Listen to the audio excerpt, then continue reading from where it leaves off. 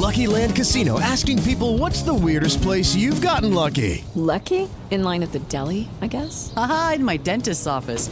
More than once, actually. Do I have to say? Yes, you do. In the car before my kids' PTA meeting. Really? Yes. Excuse me, what's the weirdest place you've gotten lucky? I never win and tell. Well, there you have it. You can get lucky anywhere, playing at LuckyLandSlots.com. Play for free right now. Are you feeling lucky? No purchase necessary. Void where prohibited by law. 18+. Terms and conditions apply. See website for details. Jovem Pan na história. Os fatos que marcaram o Brasil e o mundo. Na voz de Joseval Peixoto. A primeira crise do petróleo aconteceu em outubro de 73. Nós pagávamos $1,60, $1,70 por um barril de petróleo. Era o preço de uma garrafa de água Perrier. O primeiro choque do petróleo produziu uma crise internacional. Foi um tremendo choque. O Brasil entrou numa tremenda crise. Praticamente quebrou.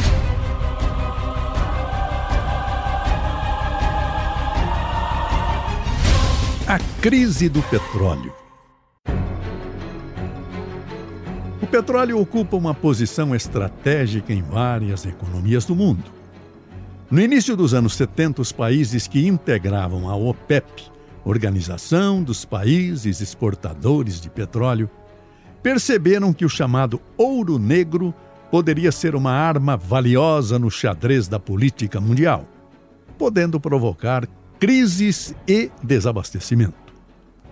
A mais aguda e duradoura teve início em outubro de 1973, quando países árabes que comandavam a OPEP embargaram o fornecimento de petróleo para Estados Unidos, Japão e Europa Ocidental, em represália à ocupação dos territórios palestinos pelos israelenses durante a Guerra do Yom Kippur, como explica o historiador americano Joseph Pratt.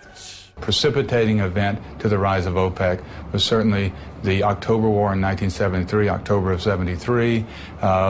That's a dangerous war for Israel. O embargo levou o mundo à recessão, pois obrigou alguns países europeus e o Japão a racionar energia. O bom relacionamento do Brasil com as nações produtoras garantiu o fornecimento, e a decisão da OPEP não atingiu diretamente o país. No entanto, o aumento das importações afetou a balança comercial, retraindo o crescimento e obrigando o Brasil a tomar mais empréstimos no exterior, como diz o ex-ministro da Fazenda e Planejamento, Delfim Neto. Nós não tínhamos condições de pagar a importação. Sem importação você não produz nada.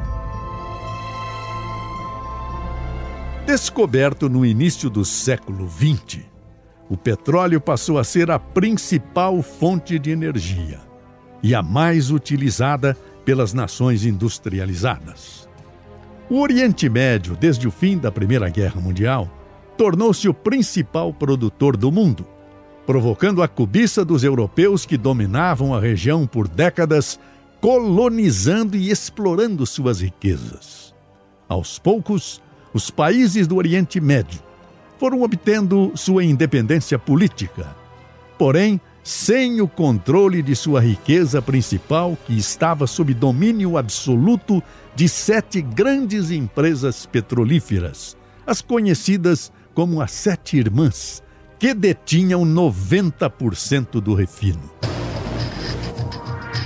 Em 14 de setembro de 1960, os países produtores decidiram se unir, conclamando uma reunião em Bagdá, no Iraque, da qual participaram representantes de Arábia Saudita, Iraque, Irã, Kuwait e Venezuela.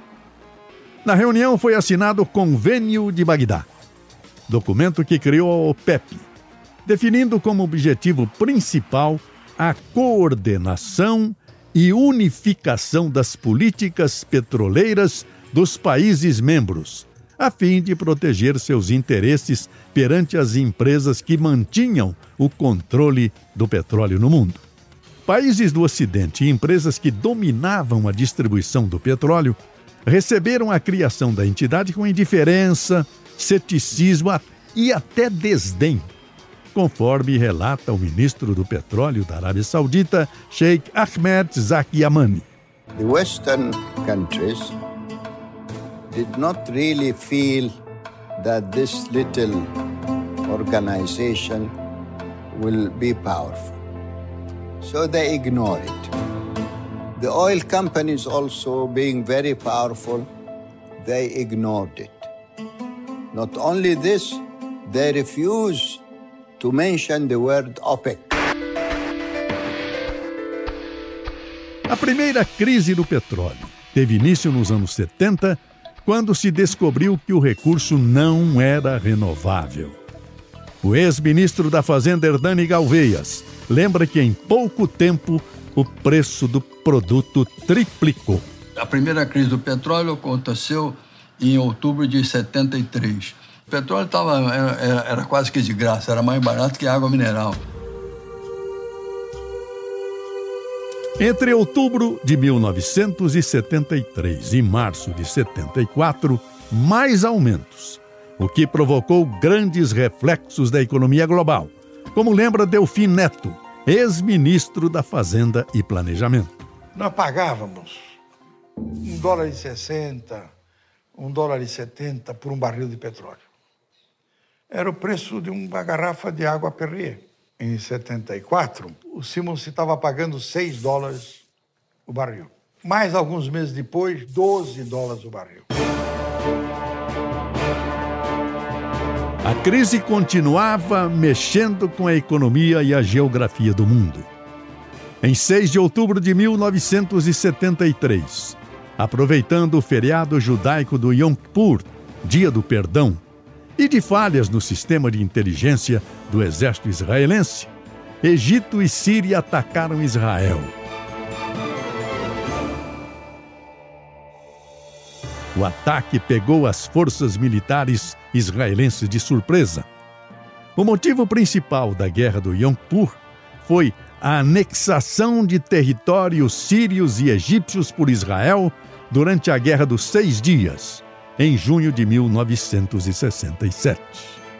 O conflito terminou cerca de 20 dias depois, em virtude principalmente da intervenção de Estados Unidos, ONU e União Soviética, pela realização de um cessar-fogo.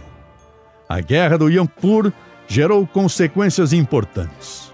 Uma delas foi o boicote dos países árabes produtores de petróleo e membros da OPEP aos países que apoiaram Israel, como explica o historiador e comentarista da Jovem Pan, Marco Antônio Villa. A Guerra do Yom Kippur, em 1973, se desenvolveu em 20 dias, de 6 de outubro a 26 de outubro de 1973. Envolveu fundamentalmente Israel, Egito e Síria. A guerra começa com a aliança entre Egito e Síria, invadindo a Síria, invadindo as colinas de Golã, que tinham sido ocupadas por Israel na guerra de 1967, e o Egito invadindo a península do Sinai, que tinha sido ocupada por Israel na guerra também de 1967. Há uma série de escaramuças inicialmente, há algumas vitórias obtidas pelos países árabes, porém a contraofensiva israelense faz com que a guerra inverta o sinal.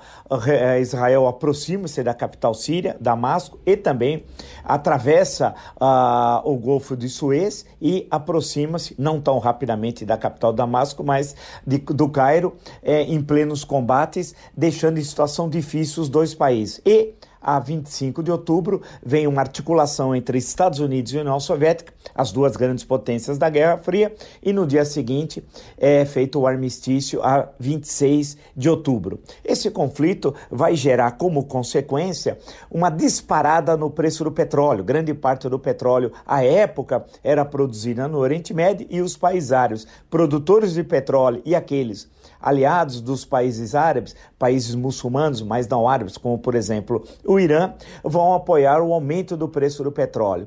O rápido aumento do petróleo, chegando em alguns instantes a 4 vezes o preço inicial anterior à guerra, vai atingir duramente a economia internacional, os países desenvolvidos, entre outros o Japão, os Estados Unidos, que na época era um importador de petróleo, e nós, aqui no Brasil, também seremos seremos atingidos, e a resposta vai ser o desenvolvimento da pesquisa, especialmente na plataforma marítima, que vai levar 2 anos depois, em 1975, a descoberta da plataforma de Campos e, mais à frente, décadas depois, a exploração do pré-sal. O preço do barril aumentou de 3 para 5 dólares. No começo de novembro, os produtores da região cortaram sua produção em 25% e na véspera do Natal. A OPEP fixou um novo preço para o barril, 11 dólares e 60 centes. Era o começo de uma crise que provocaria uma recessão global, como lembra o ex-presidente do Banco Central, Hernani Galvez. O primeiro choque do petróleo produziu uma crise internacional. A rainha da Holanda andava de bicicleta para economizar a gasolina. Foi um desastre.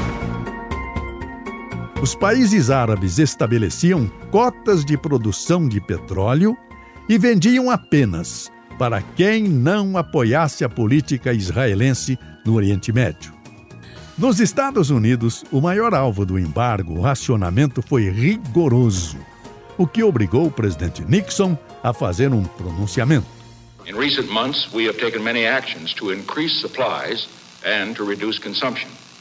But even with our best efforts, we knew that a period of temporary shortages was inevitable. Unfortunately, our expectations for this winter have now been sharply altered by the recent conflict in the Middle East.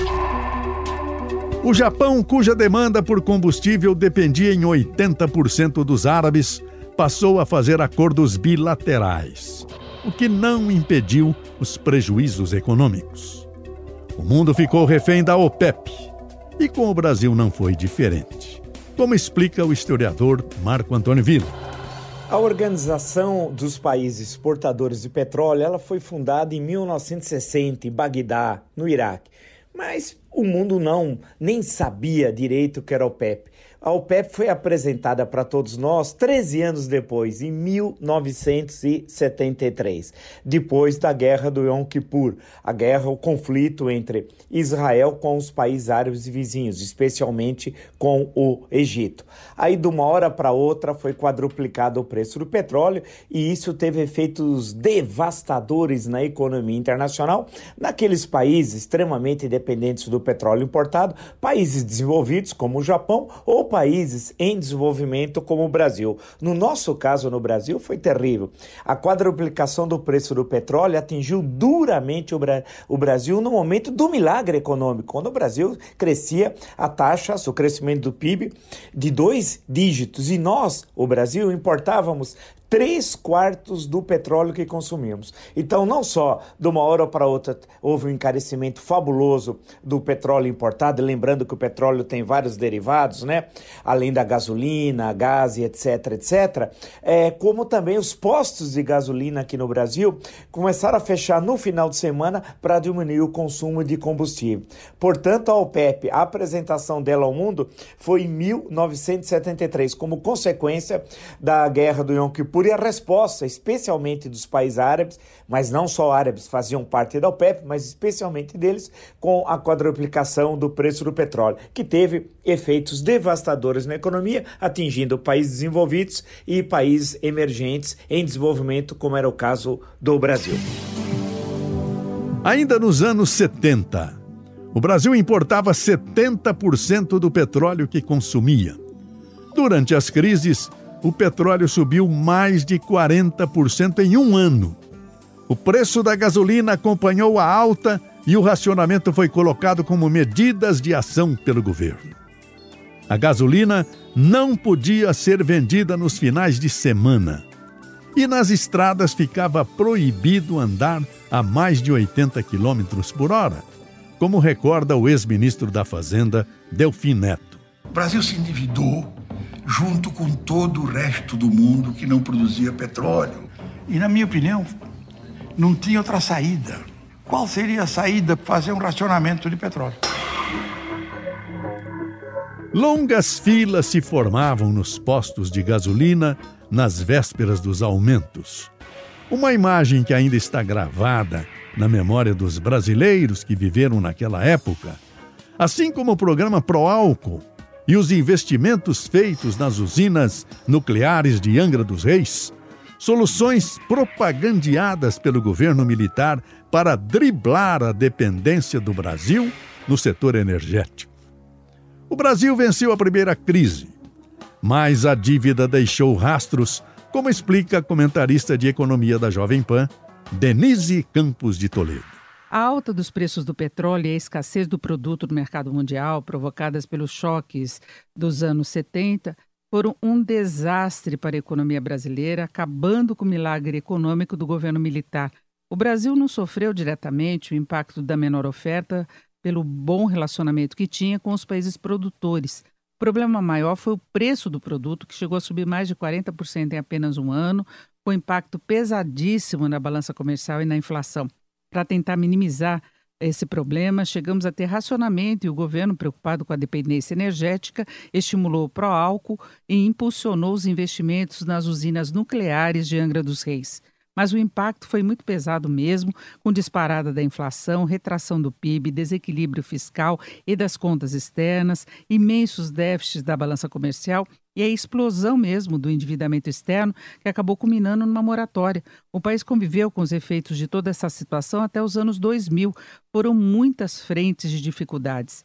A crise, na verdade, foi global, mas o nível de fragilidade e exposição das economias foi diferente. Na América Latina, as economias foram tombando como no efeito dominó, sem condições de bancar as dívidas crescentes, especialmente após uma forte alta dos juros internacionais, iniciada em 79, depois que Paul Volcker assumiu a presidência do Federal Reserve, o Banco Central dos Estados Unidos. A chamada crise da dívida externa, além do Brasil, também levou México, Equador, Honduras, Costa Rica, Chile e Argentina a renegociarem as dívidas, decretarem moratórias sob o manto do FMI e os programas de austeridade altamente contracionistas que impunha aos devedores. O Brasil só quitou o último débito que tinha com fundo de 15 bilhões e meio de dólares em 2005. A inflação só ficou mais sob controle nos anos 90 com o Plano Real.